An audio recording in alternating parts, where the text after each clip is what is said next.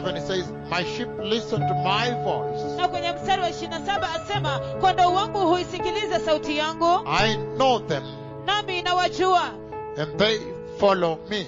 nao hunifuata. And so we've been using this as a very important marker for you, Kwa hivyo tumekuwa tukitumia hii kama alama kuu ya muhimu kabisa kwa ajili yenu, as a navigator for the church at this hour, kama kielelezo kwa kanisa kwa wakati huu, that you may find out, are you the sheep of Christ? ili kwamba mpate kutambua, je, wewe ni kondoo wa Kristo? Remember, Kumbukeni, the Bible tells us very clearly Biblia yatuambia kwa wazi kabisa in the book of Matthew 25, kwenye kitabu cha Mathayo sura ya 25, it says verse 34, asema kwenye mstari wa 34, we can even begin earlier, hata tunaweza kuanza mapema from 31, kuanzia 31. when the Son of Man comes in his glory, Mwana wa Adamu atakapokuja katika utukufu wake, and all the angels with him.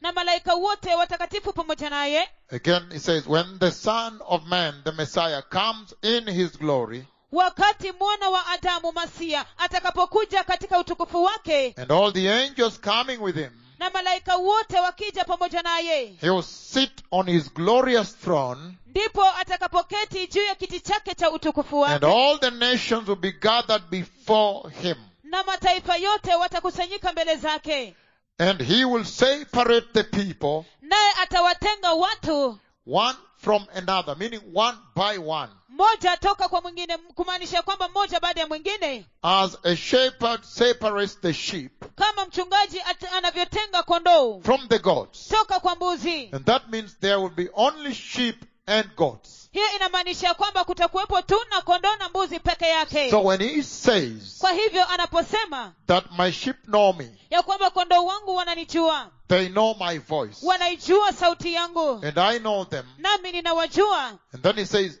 they follow me. halafu asema ya kwamba wananifuata. He's not implying that there are other types of sheep. Yeye hamaanishi ya kwamba kuna aina nyingine ya kondoo. He's simply implying that whoever is sheep is his. Anamaanisha tu ya kwamba yeyote ambaye ni kondoo ni wake. Because right now in the church, the sheep and the goats are mixed together. Kwa sababu sasa hivi kanisani kondoo na mbuzi wamechanganyika pamoja. The sheep and the goats Kondoo na mbuzi are walking together now. wanatembea pamoja sasa. They are going to feed together. Wanaenda malishoni pamoja. They are entering the sheep pen together. Wanaingia katika zizi la kondoo pamoja. Right now they are mixed together. Sasa hivi wamechanganyika pamoja. And he says, Na anasema on that day, katika siku hiyo, when he sits on his glorious throne wakati atakapoketi katika kiti chake cha utukufu with the angels of heaven, pamoja na malaika wa mbinguni, he says, anasema he will separate out the sheep from the goats. ya kwamba atatenganisha kondoo toka kwa mbuzi. That is when you'll know that not all were sheep. Hapo ndipo mtajua ya kwamba sio wote walikuwa kondoo, That some were actually goats. ya kwamba kimsingi wengine walikuwa mbuzi. And he says he will put the sheep on his right and the goats on his left. Na anasema atawaweka kondoo upande wake wa kuume na mbuzi upande wake wa kushoto. Then the king will say to those on his right, Ndipo mfalme atawaambia wale walioko upande wake wa kuume, come, you who are blessed by my Father, njoni ninyi mliobarikiwa na baba yangu, take your inheritance, chukueni urithi wenu, the kingdom prepared for you ufalme ulioandaliwa kwa ajili yenu since the creation of the world. tangu kuumbwa kwa ulimwengu. That means those who are sheep now, Hiyo inamaanisha kwamba wale ambao ni kondoo sasa, they are sheep by virtue of election, God's election.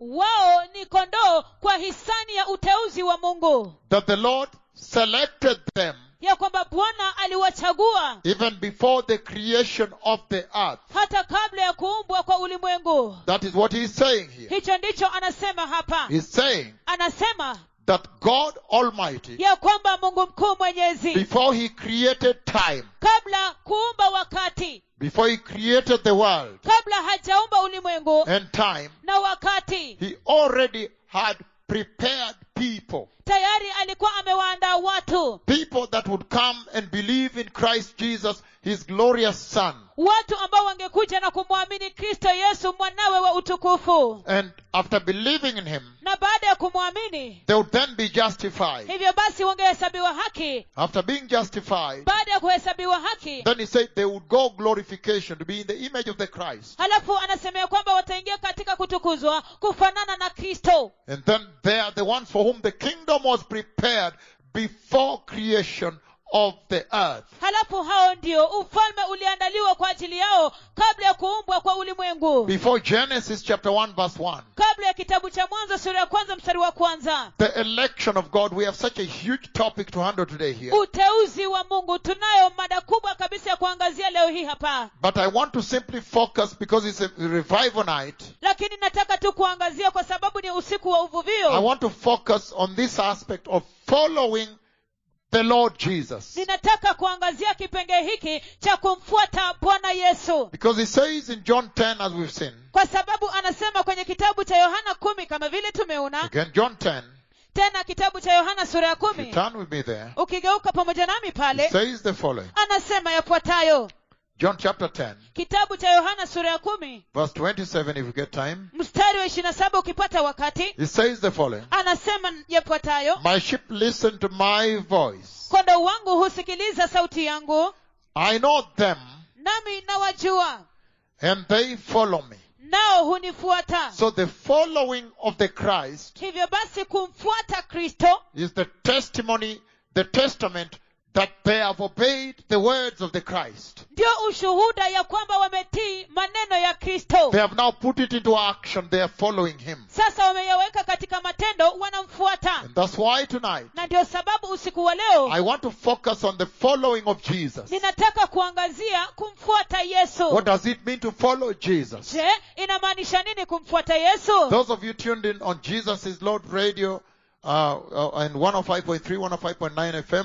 Wale wenu ambao wanasikiliza kupitia masafa ya redio ya Yesu ni Bwana mita bendi ya 105.3, 105.9 FM. You must have heard that this has been a non-stop theme on that radio for the past 2 days. Ni lazima muwe mmesikia ya kwamba haya ni mazungumzo yasiyokoma katika masafa haya ya redio kwa siku 2 zilizopita. But I want to pull out a little bit on this election that you have seen in Matthew 25. Lakini ninataka kudokeza kidogo kuhusiana na uteuzi huu ambao umeona kwenye kitabu cha Mathayo 25. And we see it here also. Na pia tunaiona hii pia. And he says, Na anasema again, tena verse 25, mstari wa 25. Jesus answered, Yesu akawajibu, I did tell you, nimewaambia but you did not believe. lakini hamukuniamini. The works I do in my Father's name, Mambo ninayotenda katika jina la Baba yangu. that means the raising of cripples, Hiyo inamaanisha kwamba kuwainua viwete, the opening of blind eyes, kufungua macho ya vipofu, the opening of deaf ears, kuzibua masikio ya viziwi, the healing of different conditions, kuponya kwa magonjwa tofauti tofauti, the resurrecting of the dead. kufufua wafu. Those works, resurrecting Lazarus, Matendo hayo, kumfufua Lazaro, the resurrecting of the dead, kuwafufua wafu. all those wonders, the coming of the storm.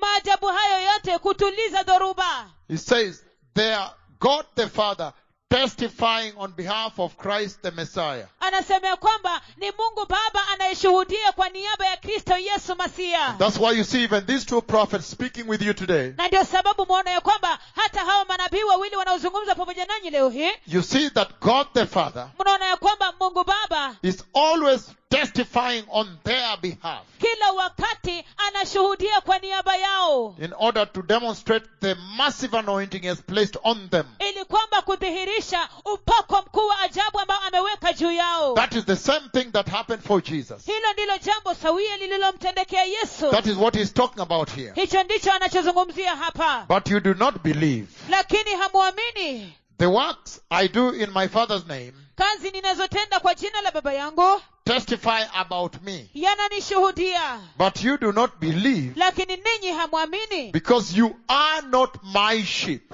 kwa sababu ninyi sio kondoo wangu. Look at that very powerful statement. Tazameni kauli hiyo ya nguvu kabisa. He's saying Anasema that there are people that are not his sheep. ya kwamba kunao watu ambao sio kondoo wake. When we go down, then you see the election. Tukienda chini hapo basi mtaona uteuzi. Senior Niswan, you can be at the camera now. Then you see the election. Hivyo basi mtaona uteuzi. He's saying, Anasema verse 27, mstari wa 27, my sheep listen to my voice. kondoo wangu huisikiliza sauti yangu, I know them nami nawajua, and they follow me. nao hunifuata. And so tonight we are going to focus on the following of the Christ. Kwa hivyo usiku wa leo tunaenda kuangazia kufuata Kristo. And all this is for one purpose, Na hii yote ni kwa ajili ya sababu moja, that I may help you to identify for you ili kwamba nipate kuwasaidia, ili kwamba kujitambulisha ninyi. the church that I saw worshiping inside the kingdom of glory before the throne of God. Kanisa ambalo niliona wakiabudu ndani ya ufalme wa utukufu, ndani ya enzi ya Mungu. And that vision I'm going to share here tonight. Na maono hayo ninaenda kushiriki hapa usiku wa leo. We were traveling through South Africa, Oliver Tambo, Johannesburg. Tulikuwa tunasafiri pitia katika Afrika Kusini, pale Oliver Tambo, Afrika Kusini, Through Johannesburg. Oliver Tambo International. Kupitia katika uwanja wa kimataifa wa ndege wa Oliver Tambo. We were crossing to San Pablo. Tulikuwa tunavuka kuelekea Sao Paulo.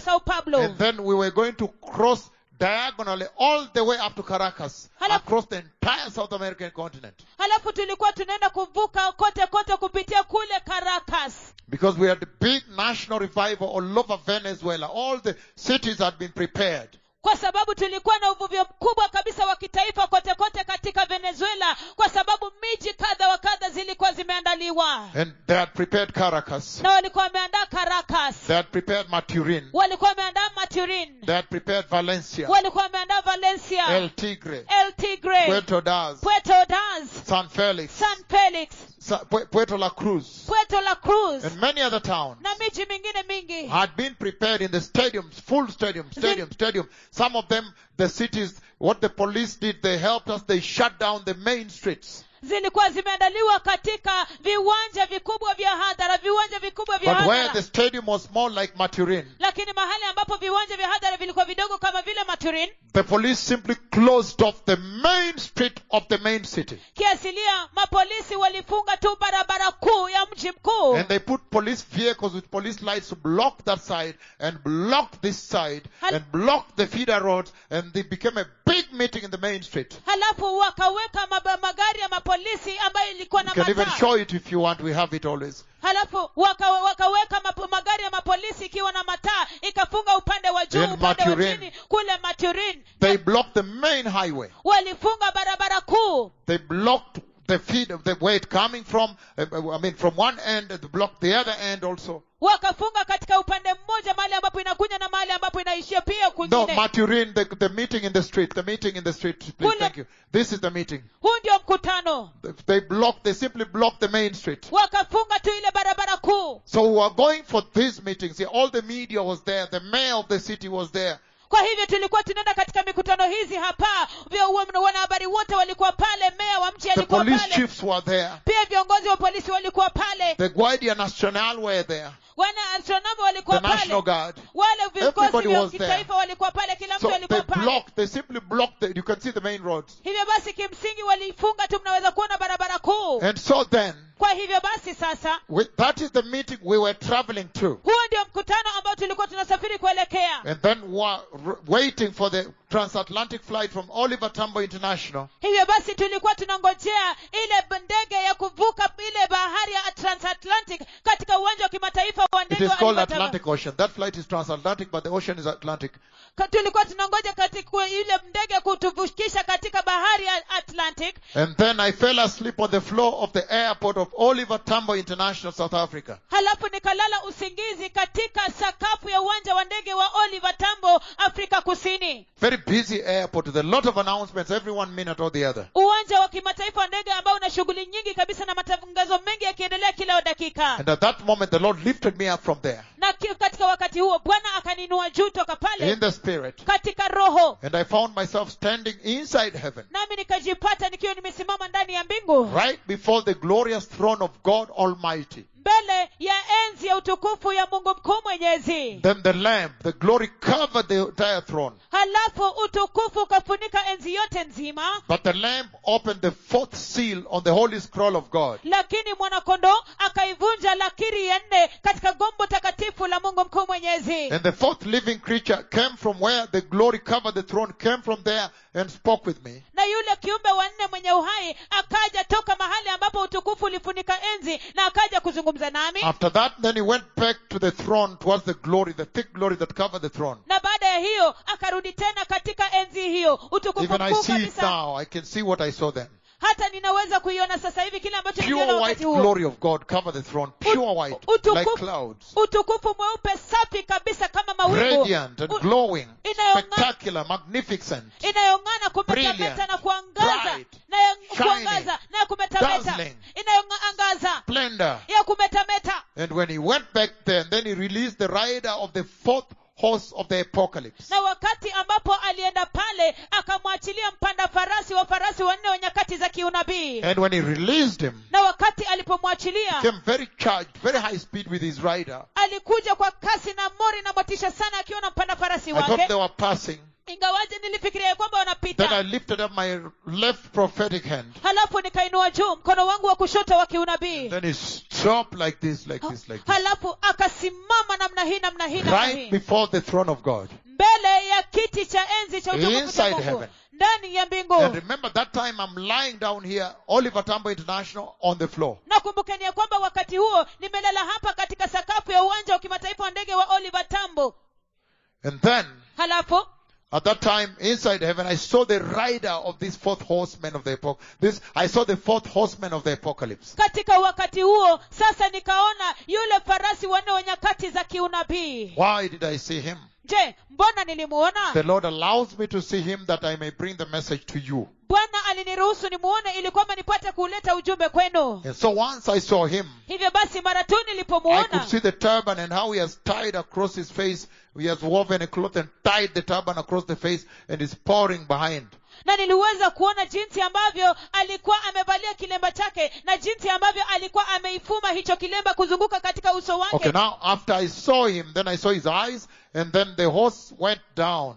Hivyo basi wakati nilipomuona kisha nikaona macho yake, alafu huyo farasi And the akaenda horse chini. was lying down there. Na huyo farasi alikuwa amelala chini And then pale. after that, Halafu baada ya hiyo then I spoke with the Lord over there. kisha nikazungumza na Bwana pale, He instructed on what would happen. akaniagiza kuhusiana na kile ambacho kitatendeka. And then after that, I saw the release of that horseman. Kisha baada ya hiyo nikaona kuachiliwa kwa huyo farasi, And mpanda I farasi. saw him from heaven. Now I could see the earth. The Lord made me, he opened my eyes. I saw when he arrived on the earth. Na sasa toka mbinguni Bwana alifungua macho yangu, nikaona wakati ambapo alifika duniani. And then he arrived there. Na wakati alipofika pale, He arrived in Egypt first. alifika kule Misri kwanza. And then he went all over, and then I saw he went to a church, a building with such a roof and a cross. He went to a church, I see the pews also. And there is someone there with a white shirt. I see even now. Halafu akaenda kote kote, halafu ninaona jengo kanisa ambalo lina msalaba juu, halafu naona viti pia, ninaona mtu ambaye He ana shati entered there. jeupe pia. Akaingia pale. Then after that, he went all over Greece and all over the world. Halafu baada ya hiyo akaenda kote kote katika Ugiriki na kote kote And ulimwenguni. then you see all this severe death broke out on the earth. Halafu mwaona sasa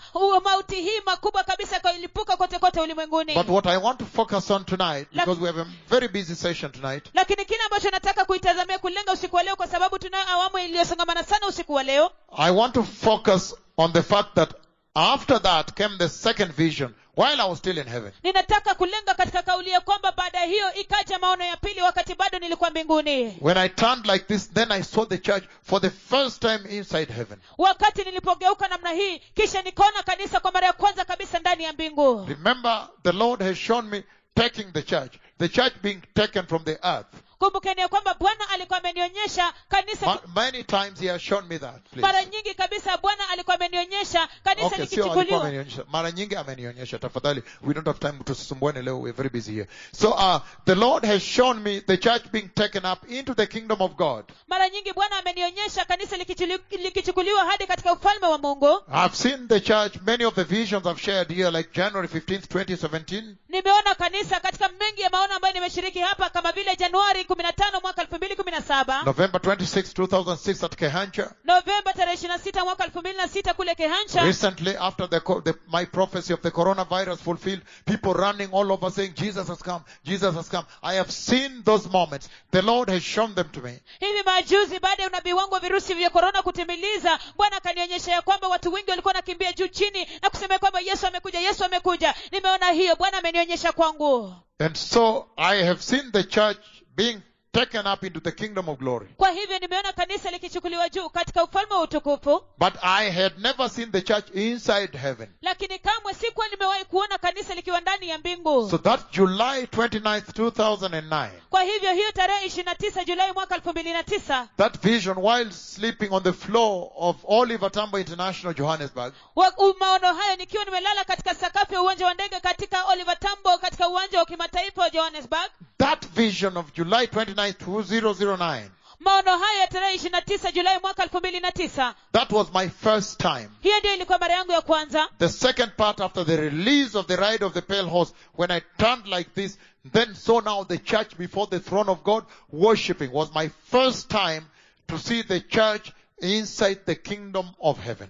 Maono ya pili, sasa baada ya ile maono ya kwanza ya kuona yule farasi wa kijivujivu kuachiliwa namna hii, halafu nikaona sasa katika maono ya pili kanisa kwa mara ya kwanza kabisa wakiwa wamesimama ndani ya enzi ya Mungu na kuabudu mbele ya enzi ya Mungu, And their garments very glorious and dazzling and glowing with glory of God. na mavazi yao yalikuwa ya utukufu sana na kumetameta na kuangaza ya utukufu wa Mungu. So that was such a spectacular vision inside heaven. Hivyo basi hayo yalikuwa maono ya ajabu kabisa ndani ya mbingu, To see the church finally before the Lord, and they were worshiping in the sweetest worship ever in absolute unison. They went one side together like this. kuona kanisa And then they went the other side together. But the moment they turned, their garments would glow, would flash out glory like lightning, thousands of lightning on one garment.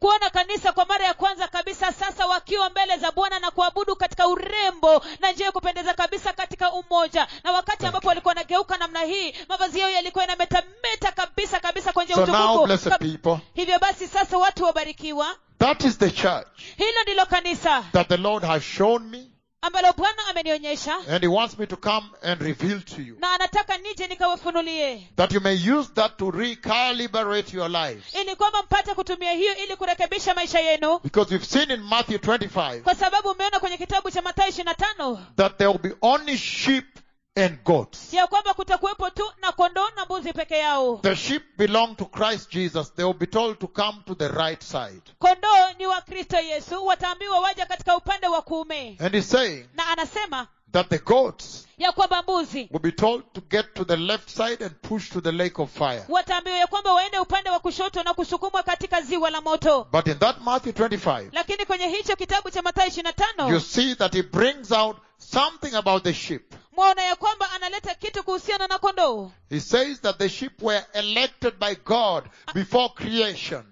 Anasema ya kwamba kondoo waliteuliwa na Mungu kabla ya uumbaji. Then the king will say, verse 34, then the king will say to those on his right, Mstari wa 34, ndipo mfalme atawaambia wale ambao wako upande wake wa kuume, come you who are blessed by my Father, njoni nyinyi mliobarikiwa na baba yangu, take your inheritance, chukueni urithi wenu, the kingdom prepared for you ufalme ulioandaliwa kwa ajili yenu since the creation of the world. tangu kuumbwa kwa ulimwengu. So whether they are born now, Kwa hivyo hata kama wamezaliwa sasa hivi in the year 2021, katika mwaka 2021, they were already elected before Genesis 1 chapter 1 verse 1. tayari waliteuliwa kabla ya kitabu cha Mwanzo sura ya kwanza mstari wa kwanza. Genesis chapter 1 verse 1, Kitabu cha Mwanzo sura ya kwanza mstari wa it kwanza says the following. asema yafuatayo: In the beginning God created the heavens hapo mwanzo Mungu aliumba mbingu and the earth. na dunia. Now the earth was formless and empty. Wakati huu dunia ilikuwa haina umbo tena, ilikuwa tupu. So before Genesis chapter 1 verse 1, Kwa hivyo kabla ya kitabu cha Mwanzo sura ya kwanza mstari wa kwanza, before the beginning, the demarcation that marks the beginning, kabla mwanzo, kabla hicho alama ambayo inatia mwanzo, before then when there was nothing to be seen as earth or heaven, kabla wakati huo, wakati ambapo hakukuwepo na chochote cha kuonekana kama dunia ama mbingu, it says asema he already had selected them, elected them, chosen them ya kwamba chosen ones of God. ya kwamba tayari alikuwa amewachagua, alikuwa amewateua, alikuwa amewachagua wateuliwa wa Mungu, Already chosen by God. tayari walioteuliwa na Mungu. And it says very powerfully here, that's the election. I want to look at the book of John chapter 10, but we are still in Matthew 25. Na anasema kwa njia ya nguvu kabisa, huu ndio uteuzi nataka kuangazia katika kitabu cha Yohana sura ya 10, lakini bado tuko katika Mathayo 25. It says the following. Anasema yafuatayo. It says, then the king will say to those on his right, come you who are blessed by my Father. Anasema ndipo mfalme atawaambia wale walioko upande wake wa kuume, njoni ninyi mliobarikiwa na baba yangu. Are you blessed by God the Father in heaven? Je, umebarikiwa na Mungu Baba aliye mbinguni? You that is tuned in, are you also blessed by the Father in heaven? Ninyi wewe ambao unasikiliza, je, umebarikiwa pia na Baba aliye mbinguni? And it says, take your inheritance, the kingdom prepared for you Na anasema uchukueni urithi wenu, ufalme ulioandaliwa kwa ajili yenu since the creation of the world. tangu kuumbwa kwa ulimwengu. Verse 41, Mstari wa 41 it says, then he will say to those on his left, anasema kisha atawaambia wale walio upande wake wa kushoto, depart from me. ondokeni kwangu. So we are going to look at that depart from me. Hivyo basi tunaenda kuangazia hiyo ondokeni You kwangu. remember Matthew 7. Mwakumbuka Mathayo 7. Matthew 7 when he says he does not know them. Mathayo sura ya 7 wakati ambapo anasemea kwamba hawajui kamwe. In verse 23, Kwenye mstari wa 23 when he says, then I will tell them plainly, wakati ambapo anasemea kwamba ndipo nitawaambia wazi, I never knew you. sikuwajua kamwe. Away from me. Ondokeni kwangu. Depart from me. Ondokeni kwangu. You workers of evil.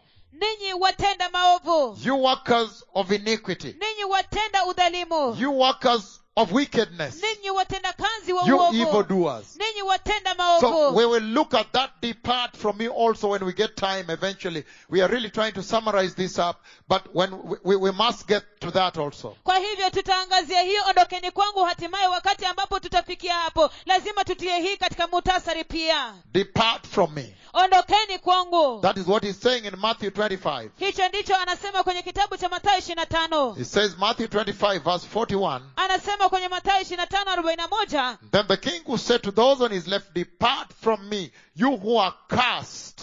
kisha mfalme atawaambia wale walio upande wake wa kushoto, ondokeni kwangu ninyi mliolaaniwa, Into the eternal fire prepared for the devil and his angels. nendeni kwenye moto wa milele ulioandaliwa kwa ajili ya ibilisi na malaika So zake. the Lord is telling us that right now on the earth, even in the church, Kwa hivyo Bwana anatuambia ya kwamba sasa hivi kanisani, duniani, hata kanisani, even as we are sitting on the verge of eternity, hata wakati ambapo tumekaa katika ukingo wa unyakuzi, everybody can tell that owing to the prophecy of the coronavirus and the tremendous overhaul, changes, the permanent changes that have taken place on the earth, kila mtu anaweza kutambua ya kwamba kuzingatia hukumu ya virusi vya korona na mabadiliko makubwa kabisa ambayo yametendeka duniani, everybody can tell that we are sitting on the verge of eternity. kila mtu anaweza kutambua ya kwamba tumeketi katika ukingo wa unyakuzi. And so he's saying Na kwa hivyo that anasema right now on the earth and in the church, ya kwamba sasa hivi duniani na hata kanisani there are two types of people. kunayo aina mbili ya watu. There are those who are sheep. Kuna wale ambao ni kondoo, And we are seeing that their being sheep is an election by God the Father. na tunaona kwamba kuwepo kwao kwa kondoo ni uteuzi na Mungu Baba. And there are those who are goats. Na kuna wale ambao ni mbuzi. And we are seeing that because they were not chosen by God, then they are goats. Hivyo basi tunaona ya kwamba kwa sababu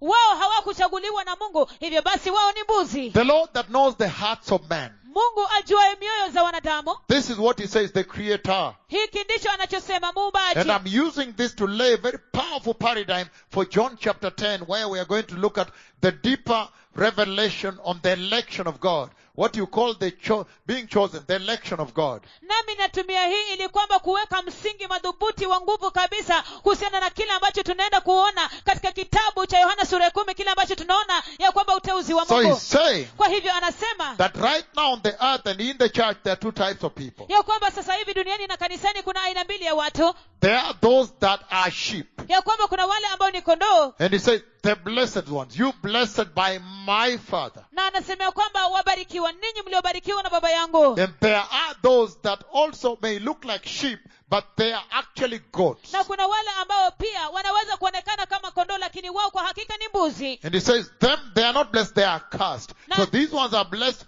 them they are cursed by the Father. na anasema kwamba kwa wao hawajabarikiwa bali wamelaaniwa. Kondoo wamebarikiwa na baba, lakini hawa wamelaaniwa na So when you baba. receive the Christian salvation of the grace, Hivyo basi unapopokea wokovu wa Kikristo wa neema, you ought to exercise the highest level of due diligence wapaswa kuendeleza kiwango cha juu kabisa cha umakinifu, and uphold it and behold it na kuizingatia kabisa na kuishika with maximum treasure. na udhamana mkubwa Because sana, probably you have been chosen, that's why you are born again. kwa sababu pengine umeteuliwa, ndio sababu umeokoka. And then you are fooling around with your salvation to the extent that your name is written out, blotted out of the Lamb's book of life, blotted out. Halafu sasa unafanya upuzi na mchezo na wokovu wako, kiasi kwamba jina lako lifutwe kutoka katika kitabu cha uzima cha And milele, yet it was written there by the Father before creation. ilhali liliandikwa pale na Baba kabla ya uumbaji. And so this is such a tremendous awakening coming to the church at this hour. Hivyo basi huu ni mwamsho mkubwa kabisa ukija kwa kanisa kwa wakati huu. And he goes on to say,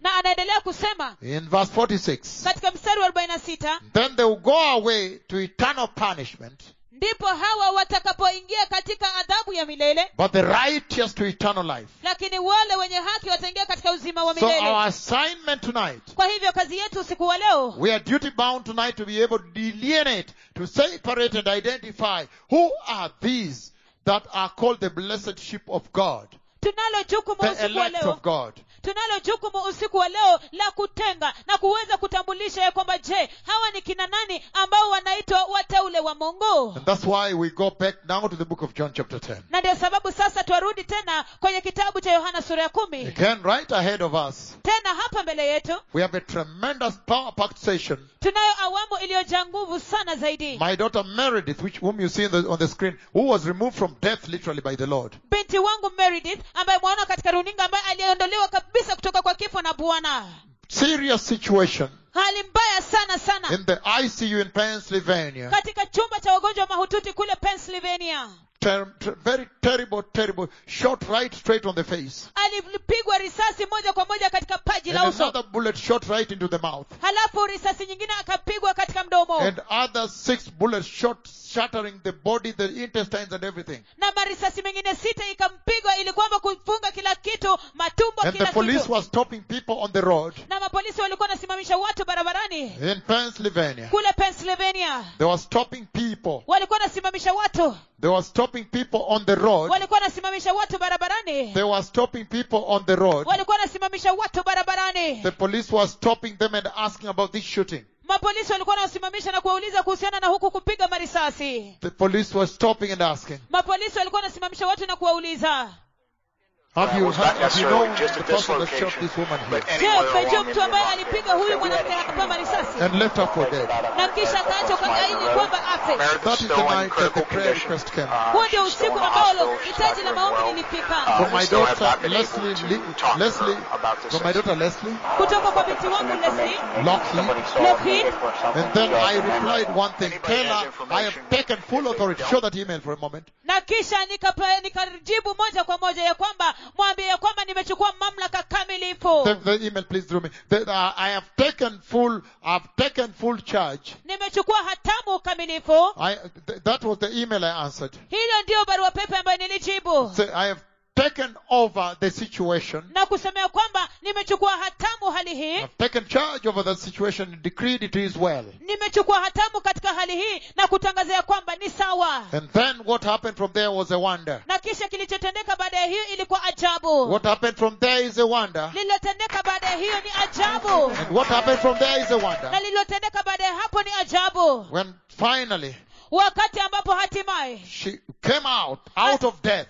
Literally out of death. Kimsingi alitoka kwa kifo. So we are going to celebrate that tonight. Kwa hivyo tunaenda kusherehekea hiyo usiku wa And many leo. more other healings that happened. Na uponyaji nyinginezo ambazo zilitendeka. Australia today, spinal cord injury we saw. Australia leo hii jeraha la uti wa mgongo tuliona. So he's saying here Kwa hivyo anasema hapa that there are those that are blessed by God. ya kwamba kuna wale ambao wamebarikiwa na Mungu. And the way he goes about, the way the text, the Lord describes it, Na jinsi ambavyo Bwana anavyoielezea is what I want to pass you through tonight. ndicho ambacho nataka kuwapitishia usiku wa And my leo. purpose is one, Na kusudi langu ni moja, is to encourage you to take your salvation very seriously. ni kuwahimiza ili kwamba mpate kuchukulia wokovu wenu kumaanisha. Because there's an election laid on you. Kwa sababu sababu kuna uteuzi uliowekwa even juu to yenu have the salvation of the grace. hata kuwa na wokovu wa neema. He says again, Anasema tena he says, my Father, verse 29 of John chapter 10, kitabu cha Yohana sura ya 10:29 asema, my Father who has given them to me baba yangu aliyenipa hawa kwangu is greater than all. ni mkuu kuliko wote, And he says, no one can snatch them out of my Father's hand. na asema hakuna awezaye kuwapokonya kutoka mikononi mwa baba yangu. Then he reveals his deity in verse 30. Kisha anaufunua utu wake katika mstari wa 30. Then he says, I and the Father are one. Kisha asema ya kwamba mimi na baba yangu tu umoja. Remember, in Hebrew that is considered a blasphemy if you are mere man. Kumbukeni ya kwamba katika Kiebrania hiyo inachukuliwa kama makufuru kama wewe ni mwanadamu tu. They picked up stones and they wanted to unleash violence on him. Walichukua mawe na wakataka kumpiga. Again his Jewish opponents picked up stones to stone him.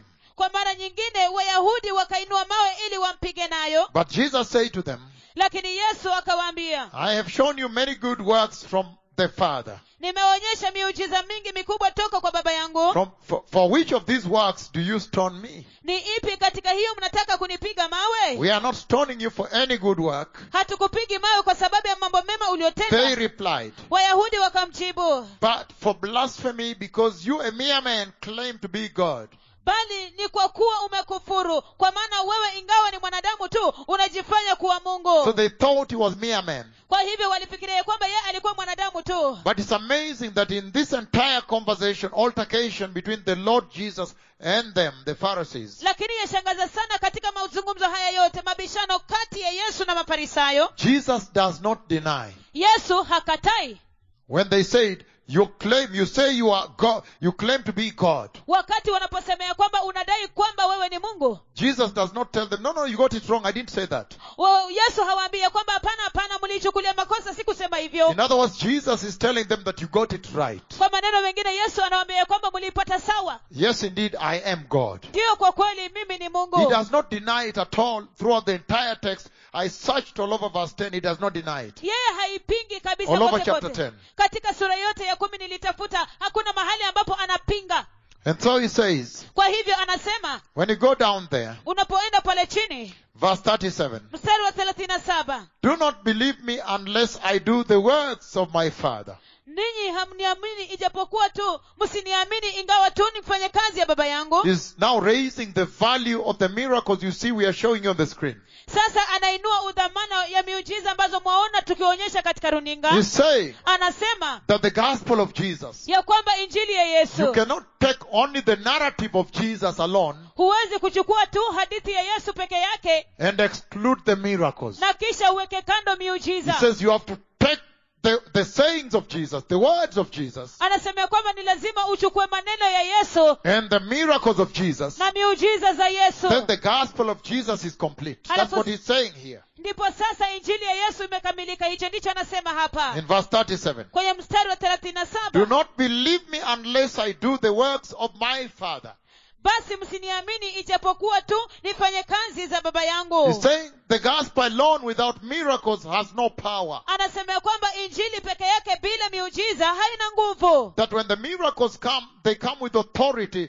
They now energize and they establish the gospel. Ya kwamba wakati miujiza zinakuja na mamlaka na kutia nguvu kabisa injili. I guess now that gives you a higher understanding of the miracles God has been doing whenever the two prophets come and then they decree in the name of Jesus. The two prophets have raised cripples. Today I heard Cynthia Wanjiku on radio calling from Kenyatta University. Born totally blind, but seeing after the healing until now she's in university with normal students. Na kisia sasa mnaona ufahamu mkuu kabisa ya miujiza ambazo Mungu amekuwa akifanya wakati ambapo manabii wakuu wa kutisha kwa amri moja wamekuwa wakitenda miujiza hizi katika jina kuu la Yesu. Leo hii nilimsikia Cynthia Wanjiku katika masafa ya redio akipiga simu kutoka katika chuo kikuu cha Kenyatta. Totally blind.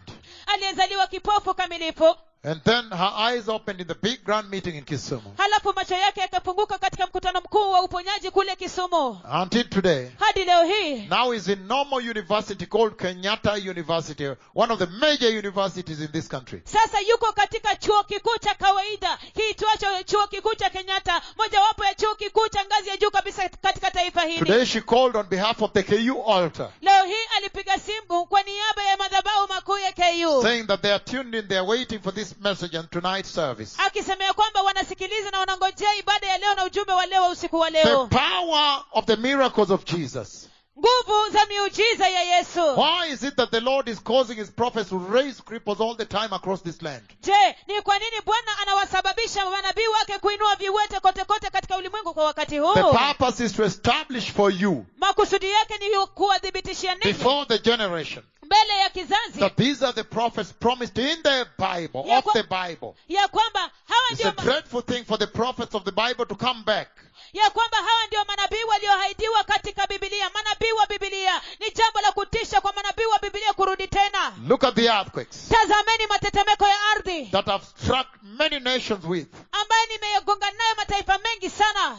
Look at the coronavirus. Tazameni virusi vya korona. Look at the earthquake in Mexico on your screen right now. Unbearable. They're running. There's nowhere to run. Tazameni tetemeko la ardhi kule Mexico ya kutoaminika kabisa, wanakimbia kimbia kabisa kila mahali. It's a dreadful thing. Ni jambo la kutisha. Look at that earthquake. Tazameni hilo tetemeko la The ardhi. schools have collapsed. Everything tremendous. It's unbelievable. Mashule zinaporomoka, kila kitu ni ajabu kabisa ya They kutoaminika. are running. The schools have collapsed over people. Wanakimbia kabisa, mashule zimeporomoka juu ya watu. Look at that. Tazameni hiyo. Look at that. Look at the buildings collapsing and buildings swaying. Tazameni hiyo, majengo yanaporomoka Buildings na kuyumbishwa exploding with fire. na ikilipuka kabisa na moto. Look at that. Tazameni hiyo. It's a dreadful thing for the prophets of the Bible to come back. Ni jambo la kutisha kabisa kwa manabii wa Biblia kurudi tena. It's a fearful thing Ni jambo la kuogofya for the prophets of the Bible to come back. kama nabii wa Biblia kurudi tena. That's why Na ndio sababu the Lord brings me forward to raise cripples, open blind eyes all over the earth, to catch your attention, that take this serious. Watch this space. Bwana ananileta mbele ili kwamba kuinua viwete, kuzibua macho ya viziwi, kuzibua masikio ya viziwi, kufungua macho ya vipofu na kuambia ya kwamba angalieni Look at that chukulieni building hii. is swinging. Look at people running. There's nowhere to run to. Angalieni Look at jengo that hilo building is linayumba. swinging. Look at the entire building is swinging. Angalieni jumba hilo zima linayumba yumba. And so he's talking about the gravity of the miracles in verse 38 here. Kwa hivyo anazungumza kuhusu uzito wa miujiza kwenye mstari wa 38 hapa. But I do them, he say, but I do them even though you do not believe me. Lakini ikiwa nazifanya kazi ya Mungu hata kama hamniamini mimi. But if I do them, Lakini ikiwa nazifanya even though you do not believe me, hata kama hamniamini mimi. believe the works, that you may know and Zia- understand that the Father is in me and I in the Father. Ziaminini hizo kazi ili mpate kujua na kuelewa kwamba Baba yu ndani yangu nami ndani yake. That's a very rich scripture right there. Hilo ni andiko la utajiri sana pale. He's saying that the fact that he's doing the miracles, first of all, he said that those that don't believe his miracles are not sheep. Anasema kwamba kauli ya kwamba anafanya miujiza hizo, kwanza kabisa anasema kwamba wale ambao hawaamini miujiza hizo, hao sio They are not kondoo. his sheep. Hao sio kondoo wake. They are not for the kingdom of God. Hao sio kwa ajili ya ufalme wa Be Mungu. careful, the church of Christ. Wao wanajali kwa ajili ya kanisa la Kristo. Because in this ministry, you've seen cripples gate one before healing and when they are raised. Kwa sababu katika huduma hii mmeona viwete kabla ya uponyaji na baada ya kuinuliwa. And so it would really, I don't know, take what for you not to believe. Hivyo basi hakuna wakati kabisa, hatuna wakati kuwafanya ninyi msiamini. It would take this scripture here that you are not the sheep of Christ. Itagharimu andiko hili hapa ya kwamba ninyi sio kondoo wa Then he Kristo. says, but if I do them, Kisha asema kwamba kiwa ninaifanya, even though you do not believe me, ingawa hamniamini mimi, believe the works, aminini kazi, that you may know ili kwamba mpate and kujua understand na kuelewa that the Father is in me and I in the Father. Again, he goes back to the fact that he is God. kwamba Baba yu ndani yangu nami ndani yake. Tena anarudi katika kauli hiyo ya kwamba yeye ni Mungu. Look at the power of miracles and wonders being displayed here in verse 38. Tazameni nguvu za miujiza na maajabu ambazo zinadhihirishwa hapa katika mstari wa 38. Because he's saying in verse 38 Kwa sababu anasema kwenye mstari wa that 38 if you don't believe the words of the messenger, ya kwamba ikiwa hamwamini maneno ya mjumbe, but if you then look at the miracles and believe the miracles, lakini basi ikiwa mtatazama miujiza hizo na kuiamini miujiza hizo, that will give you an open door. hiyo itawapatia mlango ulio wazi. And he said that you may know. have knowledge. No. na anasema kwamba ili kwamba mpate kuelewa, mpate And kujua understand. na kuelewa, Meaning increased knowledge, increased levels of knowledge. kumaanisha kwamba The kuongezeka katika miracles viwango of vya Jesus, miujiza. the miracles of God that the two prophets are doing here, they facilitate the believer to have increased, an exponential increase in the knowledge of the understanding of God and the mission current at hand.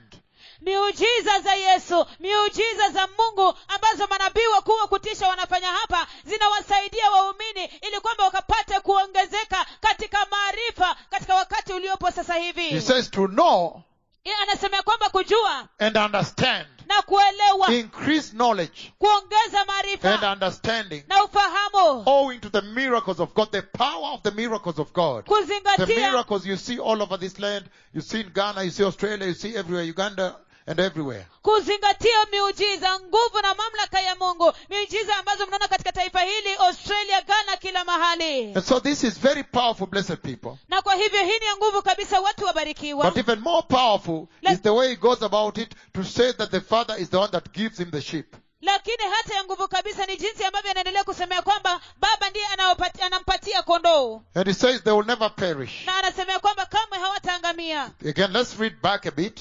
Tena wacha tusome nyuma Let's kidogo, start from verse 14. wacha tuanze mstari wa 14. He says, I am the good shepherd. Anasema kwamba mimi ndimi mchungaji mwema, I know my sheep, na wajua kondoo and wangu, my sheep know me. nao kondoo wangu wananijua, Just as the Father knows me, kama vile Baba anavyonijua and mimi, I know the Father. nami ninavyomjua Baba. And he says, Na asema, and I lay down my life for the sheep. nami ninautoa uhai wangu kwa ajili ya kondoo. I have other sheep Ninao kondoo wengine that are not in this sheepfold, sheep pen. ambao hawako katika zizi hili la kondoo, Referring to the Gentile church, that this is the statement that invited you to salvation. akimaanisha kwamba kanisa la watu mataifa, hii ndiyo kauli ambayo iliwalika ninyi kwenye wokovu, The Gentile church. kanisa la watu mataifa. Because Jesus says, even though they were not there, He has them. Kwa sababu Yesu asemea kwamba He already has them. They are His. kwa sababu He Yesu had you already because of the election of God. kwa sababu Yesu asemea kwamba japo hawakuwa pale, lakini tayari alikuwa nao katika mkono wake, yeye wao walikuwa wake.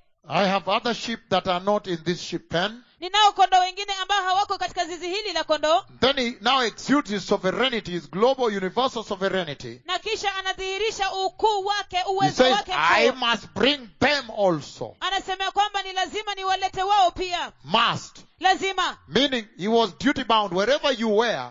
kumaanisha Whether you are in Nairobi or you are in South America, he said he was duty bound to bring you to himself. kumaanisha kwamba That is what gave you salvation. kumaanisha kwamba alikuwa na hilo jukumu la kuwaleta katika wokovu huo popote ambapo ilikuwa, kama ni Nairobi ama popote pale, hiyo ndio iliwaleta katika wokovu. I must bring them also. Ni lazima niwalete pia. They too will listen to my voice. But look at the chronology. He brings them first, then they listen to the voice. That is the revelation and the election of God. Tazameni mfululizo huo, ya kwamba anawaleta kwanza alafu wanasikiliza hiyo sauti. They had not heard the voice of Jesus before, Wow. wherever they were. Wao hawako wamesikia sauti ya Yesu hapo awali popote You would walipokuwa. have said they need to hear first to believe. Ungesemea kwamba wanahitaji kusikia kwanza ili kwamba wapate kuamini. But he says here that he has them already. So he has to bring them. He must bring them. And then they will hear his voice. Lakini asema hapa ya kwamba tayari ako nao, hivyo basi lazima awalete. Don't fool Hivyo around basi- with your salvation. Hivyo basi anasema kwamba lazima awalete, halafu watasikia sauti yake. He Hivyo says, basi they too will listen to my voice. anasema kwamba wao pia watasikiliza sauti yangu. And there shall be one flock and one shepherd. Basi kutakuwepo na kundi moja na mchungaji mmoja. Now he's referring here to the book of Revelation chapter 5 verse 9 when he has purchased for our God. Hivyo basi anarejelea hapa kwenye kitabu cha Ufunuo sura 5:9, wakati ambapo amemnunulia Mungu wetu Using his blood, akitumia damu he has yake. purchased unto our God Yahweh Amemnunulia Mungu wetu Yahweh people from all tribes, watu toka katika kabila zote, all languages, lugha zote, all peoples, watu wote, all nations. mataifa yote. All together now they are multiracial, multi-ethnic army of God, serving God in the kingdom of God. There is no racism there. Wote There's no sasa ethnicity there. They are one sheepfold. They are worshipping with one shepherd called Jesus the Messiah. Hallelujah. wote sasa kwa ujumla wako chini ya mwongozo wa Mungu, na hakuna ukalabaa pale, hakuna ubaguzi pale, bali There is wote no ni kundi moja. tribalism there. Hakuna ukabila There pale, is no white or black racism there. hakuna ubaguzi wa rangi pale, They are mzungu all au one mweusi. sheep under one fold Wote ni kondoo moja chini ya kundi moja and one shepherd. na chini ya mchungaji mmoja. Verse 17. Mstari wa 17 John chapter 10. kitabu cha Yohana sura ya The 10. reason my Father loves me Sababu ambayo baba yangu ananipenda is that I lay down my life ni kwa kuwa ninautoa uhai wangu only to take it up again. ili niupate kuuchukua tena. Now no human being can say such a thing except God. Sasa hakuna mwanadamu yeyote anaweza kusema jambo kama hilo isipokuwa Mungu peke yake. Except God. Isipokuwa Mungu peke yake. That he lays down his life by himself. Ya kwamba anautoa uhai wake yeye mwenyewe. And then after death he takes it back. Halafu baada ya kifo anaichukua tena. That is again demonstrating sovereignty over death. Hiyo tena ni kudhihirisha ukuu dhidi ya kifo. So Jesus really went out to reveal to them that he is the Christ. He is the Messiah that has come. Hivyo basi kwa kweli Yesu alijitokeza wazi kabisa kwa kufunulia ya kwamba yeye ndiye Kristo, yeye ndiye Masiya ambaye amekuja. Hallelujah. Hallelujah. Hallelujah. Hallelujah. Very mighty Lord.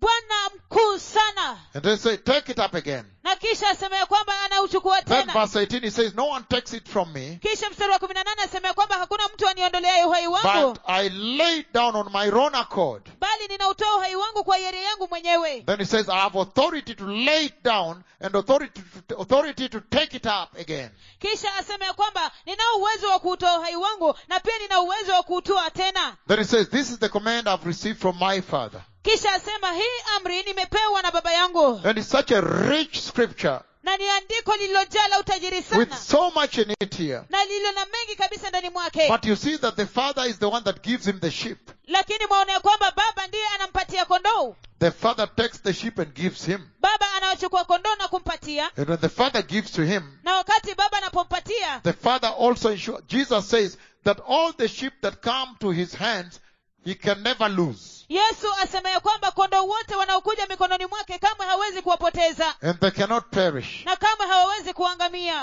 And he says, Na asema, again he goes on verse 25, tena anaendelea kwenye mstari wa 25. and many other scriptures down there today. Na katika maandiko mengi kabisa pale chini. But Jesus, he says, Jesus answered, I did tell you, but you did not believe.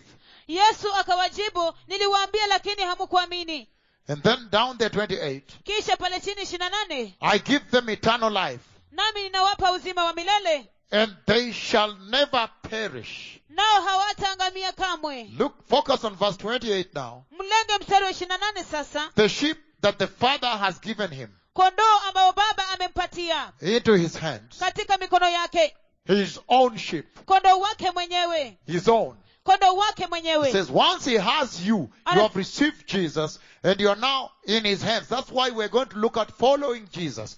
That is the testament that now you are in his hands. Anasema ya kwamba mara tu amekushika, ya kwamba sasa umepokea Yesu na sasa uko mikononi mwake. Hivyo basi ndio sababu tunaenda kuangazia kumfuata Yesu. What does it mean to follow Jesus? Je, inamaanisha nini kumfuata Yesu? That is the true testimony that he has you. Huo ndio ushuhuda wa kweli ya kwamba amekushika wewe, ana wewe. Because now you have believed his command, you have believed his words, you are walking with him towards the kingdom of God. Kwa sababu sasa umeamini amri zake, umeshika maneno yake na unatembea naye kuelekea katika ufalme wa Mungu wake. And so we have to look at that.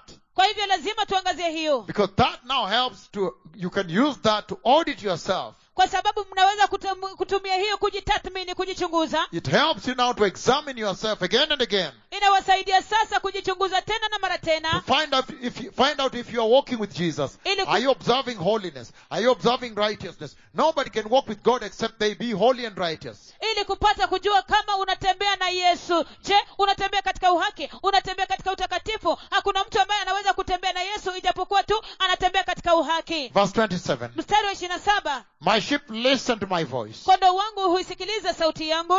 I know them. Nami nawajua. And they follow me. That is their mark.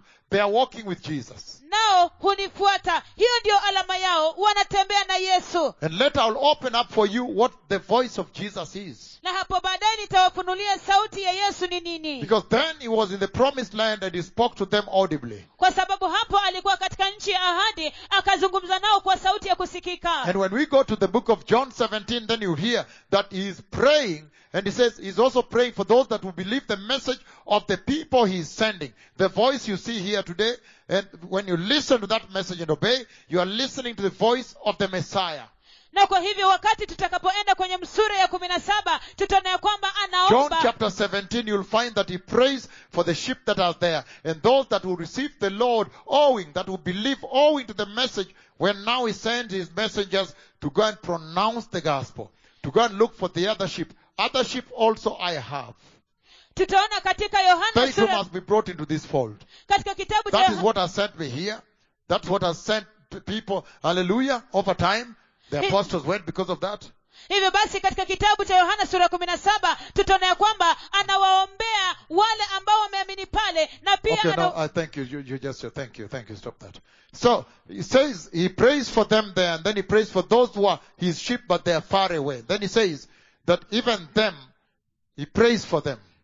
anawaombea wale ambao wako pale, halafu pia anawaombea kondoo wake ambao hawapo pale, halafu anasemea kwamba wao pia walioko mbali anawaombea. Verse 28 he says, Mstari wa 28 asema, those who are now his, who are following him, wale ambao sasa ni wake, wale ambao wanamfuata, I give them eternal life, ninawapa uzima wa milele, and they shall never perish. nao hawataangamia kamwe. Did somebody hear the words of my tongue?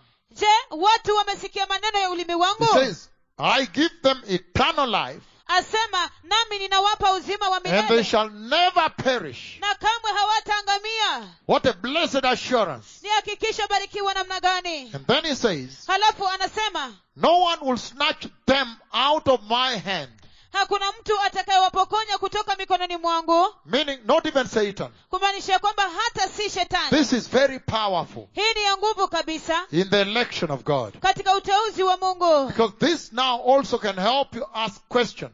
Kwa sababu hii pia inaweza kuwasaidia mjiulize maswali. It says Anasema that nobody can snatch them from his hand. ya kwamba hakuna yeyote anayeweza kuwapokonya toka mikononi mwake. Give them eternal life. Anawapatia uzima wa milele. They will never perish, can never perish. Kamwe hawataangamia, hawawezi kuangamia. So who are these that we see falling out with a girl, sexual sin, falling out of the church, falling out of preaching with a young girl, left his family, falling out of church, did not believe the cloud of God, who are these when Jesus says his own sheep can never perish? Je, basi hawa ni kina nani ambao tunaona kwamba eti wanaanguka nje, wanatoka kanisani, wanaingia You katika find usherati? falling into sexual sin today, doing other things, falling into lies, falling out of church. Who are those then? Falling out of the pulpit. Unapata kwamba wanaanguka katika dhambi za usherati, wanaanguka katika uongo, wanaanguka toka katika madhabahu. Hawa ni kina nani basi? Because his own sheep